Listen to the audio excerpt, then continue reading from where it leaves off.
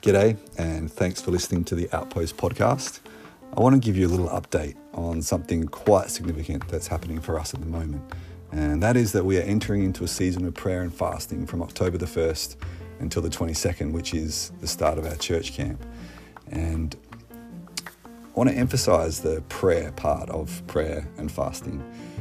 We do want to see Jesus more clearly. We want to know what he's saying, and we want to be putting it into practice. And fasting is one way that we can clear away some of the distractions, some of the things that would cause us to forget who he is and what he's done and what that means for us. We are passionately about being his apprentices. We want to follow Jesus. We want to follow his way and not just our own. And so entering into a season where we say no to something that we would normally focus on, and it's not a bad thing that we're saying no to, but just something that we want to put aside so that we can focus more clearly on Jesus. So a couple of examples for Christy. She started her fast on the beginning of September, and she's been fasting from meat, from sugar, alcohol, processed carbs, coffee, and some other stuff. And she'll continue that through to the camp. And for me, being softer, starting mine 1st of October. And one thing I'm fasting from is Strava, which for me as a keen runner can be an inordinate focus. And so I'm taking a break. And I just encourage you to consider how you can engage with this and what you can say no to for the purpose of saying a bigger yes to Jesus and to his way. So join with us from the 1st of October in this season of prayer and fasting. You're about to hear a message from our Sunday gathering, and we're focusing at the moment on Nehemiah, which does start with a fast. And we just believe that God's got a lot to say to us through this Old Testament book. And our prayer is that you would be encouraged through this and that it would lead to transformation for yourself, but also for your community. God bless you. Yeah, so if you haven't already started reading Nehemiah, please, get into it this week. And we really would love to hear from more people in the church. Like a few of us have felt, as we've read this year, like really prompted that this is something God's really speaking and highlighting to us as a church. And we want to hear from others in the church. As you read it, what do you feel God's speaking? Is anything standing out to you? Like, the more... we all have a role to play, and, God can speak through any one of us. And so, if you're getting any insights or just want to chat about it, please bring what you're reading and share your thoughts or your questions. And it's a great thing we can discuss or chat about over dinner as well. If you've read it, what you found interesting, or what you think God might be speaking. And I guess because we're reading, Shane kind of unpacked a bit of the history and kind of where Nehemiah fits in, the biblical story and all that. If you want to hear more of that, you can go back on the podcast and listen to his message. But I guess the challenge for us is trying to understand, okay, this is something that happened. This rebuilding of the wall happened a long, long time ago. What does it mean for us today? And that's really why we're wanting to pray about it. But I think essentially, Nehemiah is the story of a physical wall being built, and the way we're applying that is spiritually. So there was a visible, tangible wall that was built by the Israelites at that time, and it had deep spiritual significance as well for them that was happening. But for us, we don't have like a physical, tangible wall to build. And like Dad said, we were talking about this on Tuesday night prayer. He's like, so much easier for them. They could just, here's a wall, build a wall, tick, done it, sense of accomplishment, move on. And, the things, when you're building something that's not visible, there's a challenge with that, because it's like, am I doing what I'm meant to be doing? How far have I got? How far to go? We don't have the tangible visual of, we're halfway there and this is where we're going. And so we're very reliant upon God's wisdom and his leading to direct us in what we're doing. But the building project we're a part of, the kingdom building, is so much more important than just simply building a physical wall, as important as it was at that time. And so we need to be reminded and alert to, what our call is, what is our responsibility as believers, and to ensure that we are staying on course with what God's calling us to do, and not drifting off and doing something that he's not actually calling us to do. So yeah, that's part of, I guess, where we're going today. And I just want to give you a couple minutes to have a look at chapter 3 for yourself. If you haven't read it, you'll see why I'm not reading it out from the front as you go through and read it. But you can read all of it if you're a fast reader, or just skim across it. You'll get the gist from skim reading. But have a little bit of, or even read half of it and you'll get the gist. But have a little read through, and I'll just give you a couple minutes to do that. Chapter 3.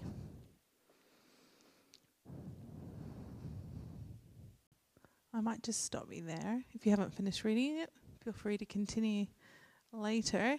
Does anyone feel up for giving us a little bit of a summary about what they've just read, or something that you've noticed, or what would you say this chapter's about? Yep, teamwork, building.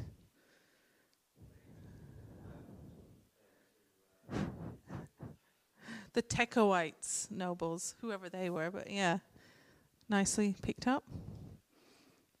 Yeah, each person had a specific area, and it's listed in detail who did what and where and how much. Some good names in there. You might, if you're needing some baby names, Beth. Oh, I've got another good one, good idea over the weekend. Basil.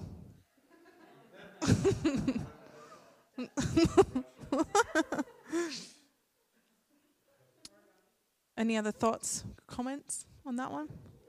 No. Any other suggestions for Beth and Scott?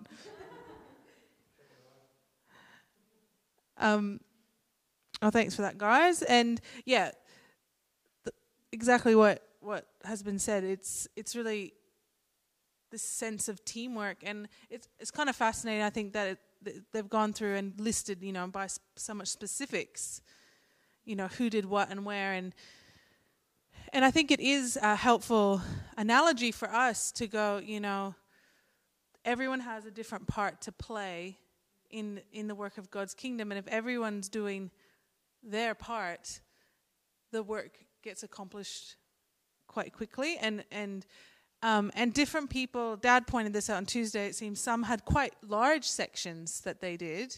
Maybe there was larger families, I don't know, but large sections, or maybe the more skilled in that area did more, and some did less. But it seemed like the smallest was maybe just the width of their own house that the wall was right in front of. And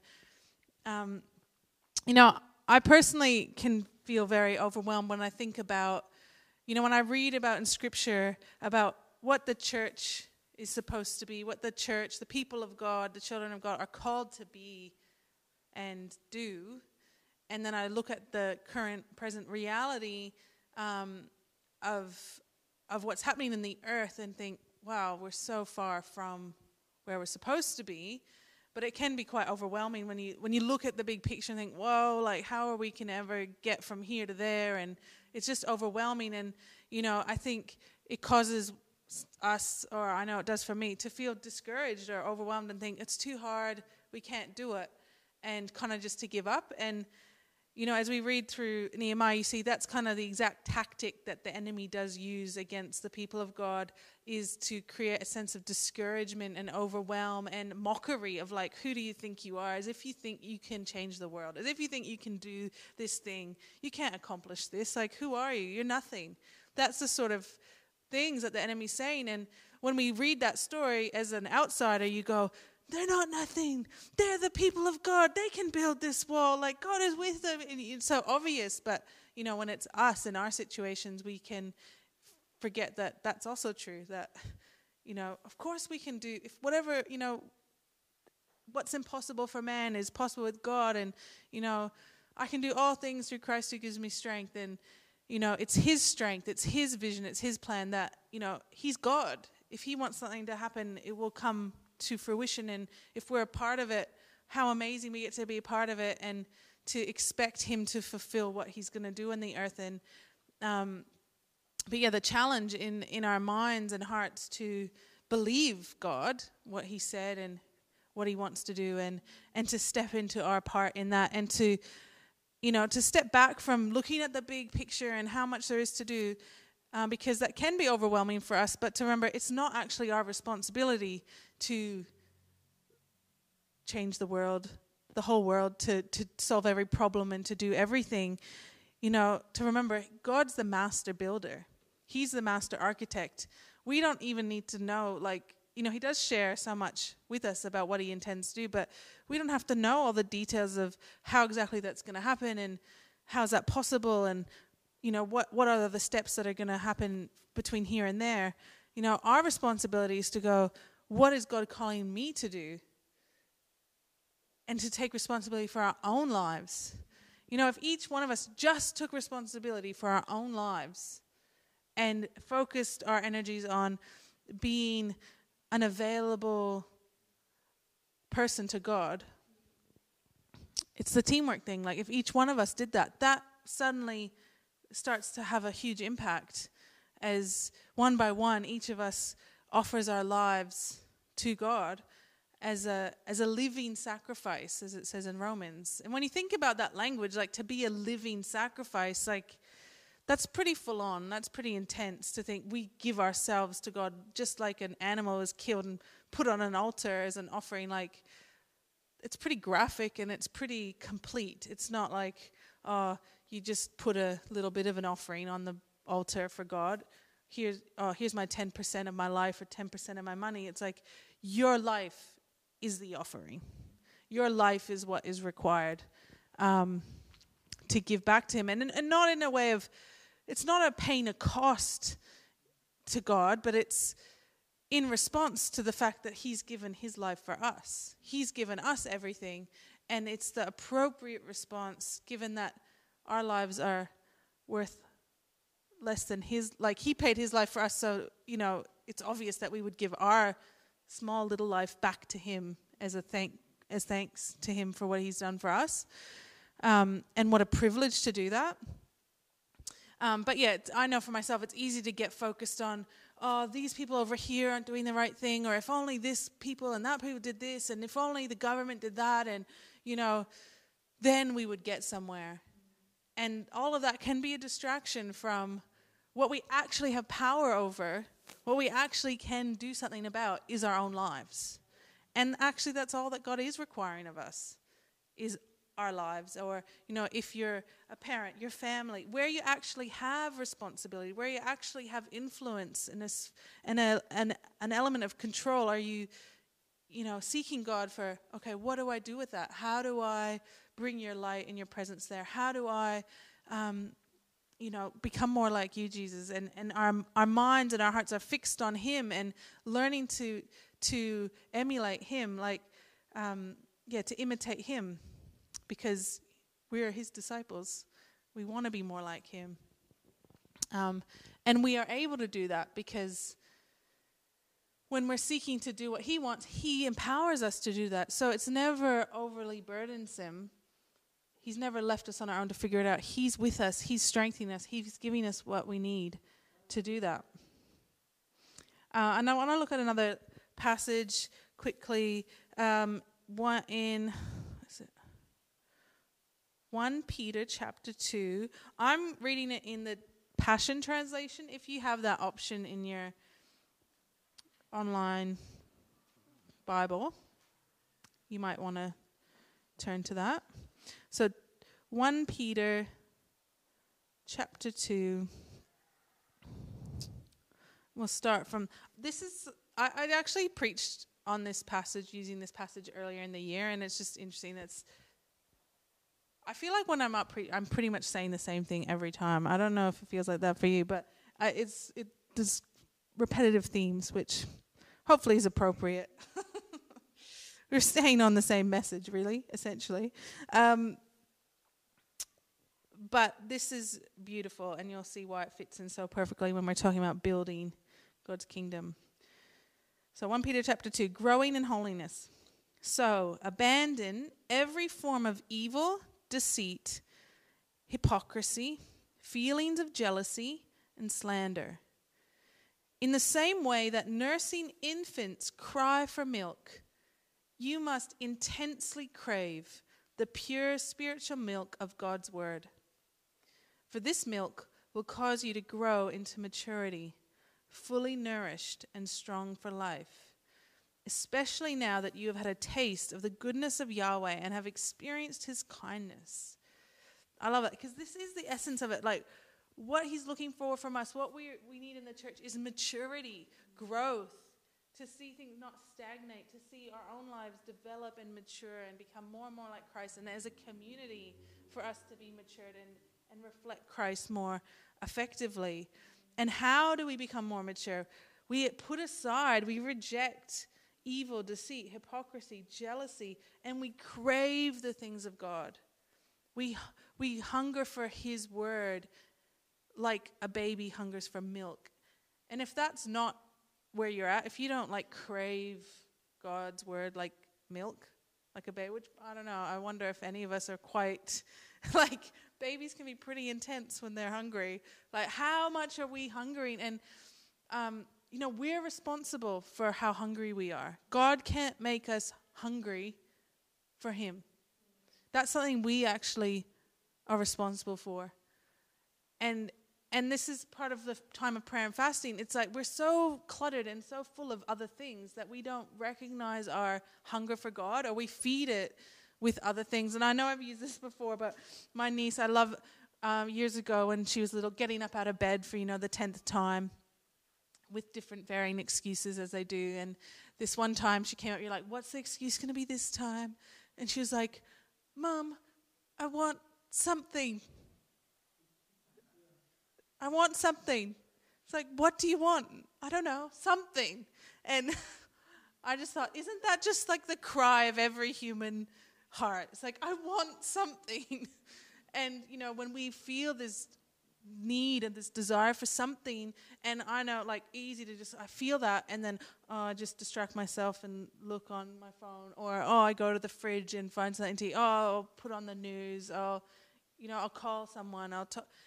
There's things we do to fill that cry, that hunger. There's things we do to fill that, to silence it. And it gets crowded out, that voice. And we need to make room for it. If we want to hear God, if we want to grow, we need to make room and space to hear that. And sometimes we have to create hunger by saying no to some things that we would normally do, just to go to, cut out some of that noise so we can hear God, so we can allow our true hunger be heard and be met the way it's supposed to be met.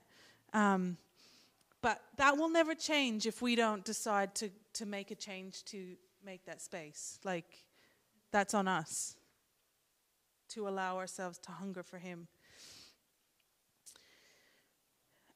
So, verse 4. So keep coming to him who is the living stone. Though he was rejected and discarded by men, but chosen by God and is priceless in God's sight. Come and be his living stones, who are continually being assembled into a sanctuary for God. For now you serve as holy priests, offering up spiritual sacrifices that he readily accepts through Jesus Christ. For it says in Scripture, look, I lay a cornerstone in Zion, a chosen and priceless stone, and whoever believes in him will certainly not be disappointed. As believers, you know his great worth. Indeed, his preciousness is imparted to you. But for those who do not believe, the stone that the builders rejected and discarded has now become the cornerstone, and a stone that makes them stumble, and a rock to trip over. How beautiful that, what God's calling us to do is to be a living stone. And I love this picture, because it's like, as a stone, just like a living sacrifice, like you're not really in control of what happens next. It's like you're trusting someone to do something with that. Like we bring ourselves as here I am, here's my life, I'm a brick for you to put in place and to assemble.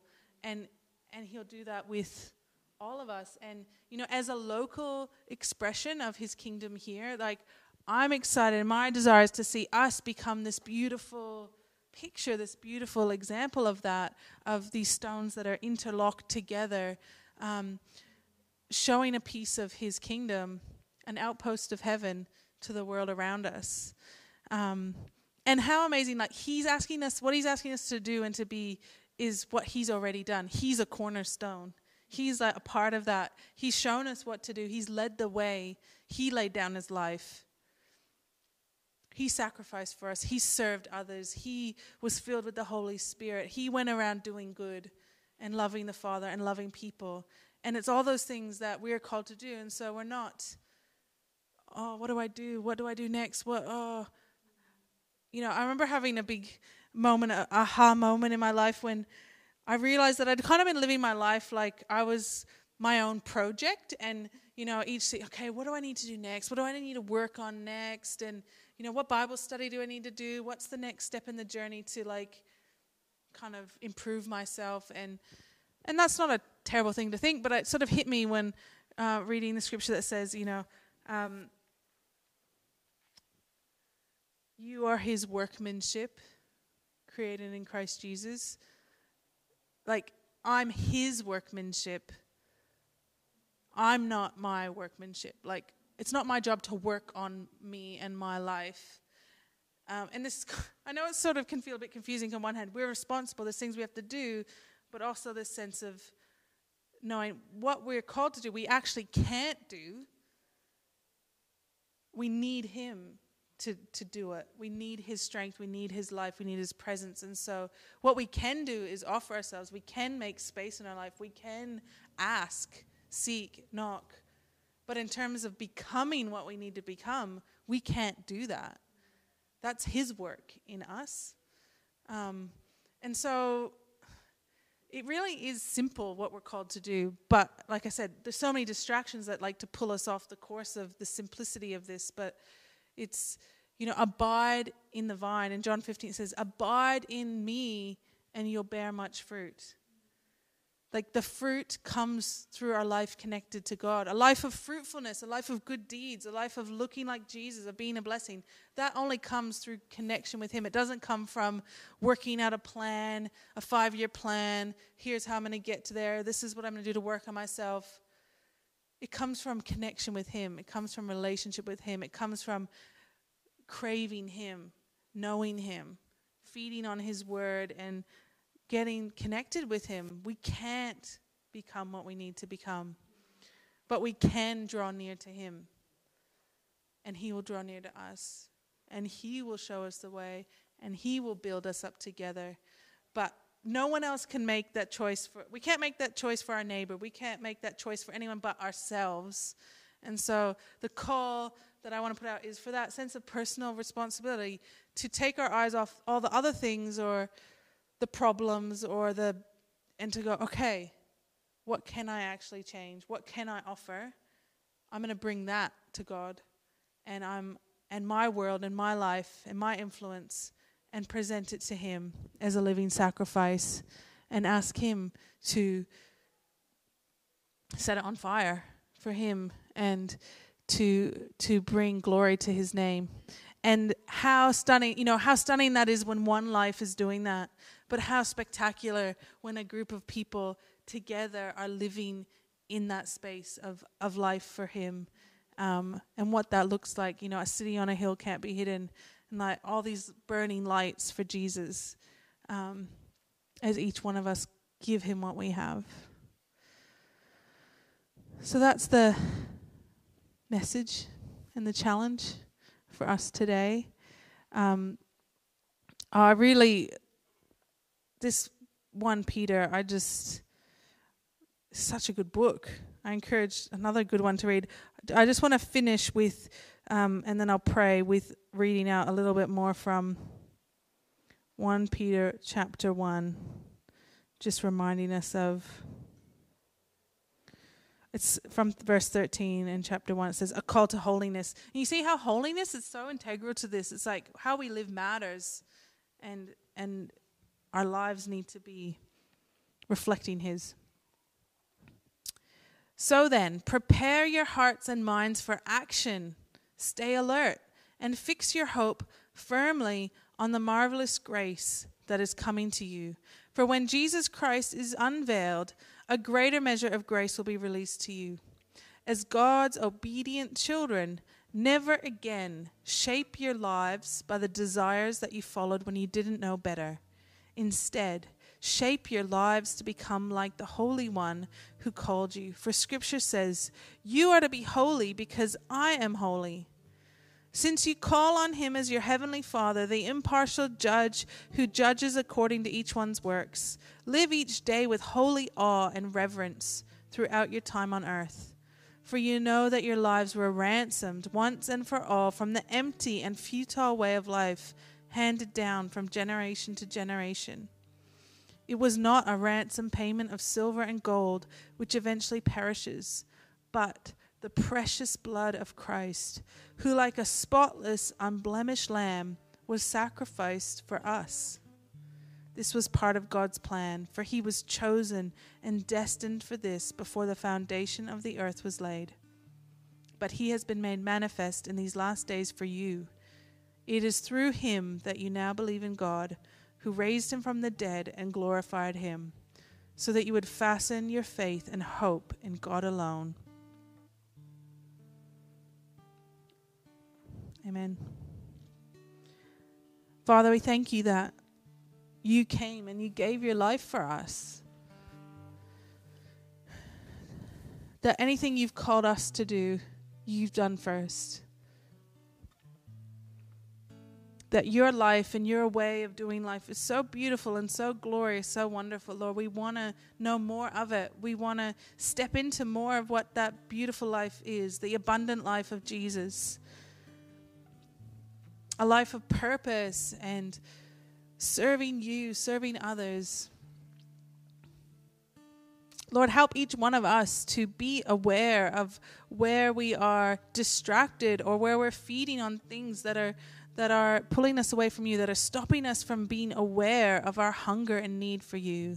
Lord, may each one of us cultivate that hunger like a baby longing for milk, that we would just crave you in such a pure and powerful way, and that we would be filled with you, that we would reflect you, that we would be a part of seeing your dreams come to pass in the earth. A beautiful dwelling place for your presence amongst us, a pure and spotless bride, as scriptures say. Lord, thank you that it is a work of your Spirit in us. Nothing we can accomplish, but we give ourselves to you to see your will be done in us and in the earth. May your will be done here on earth as it is in heaven. Amen.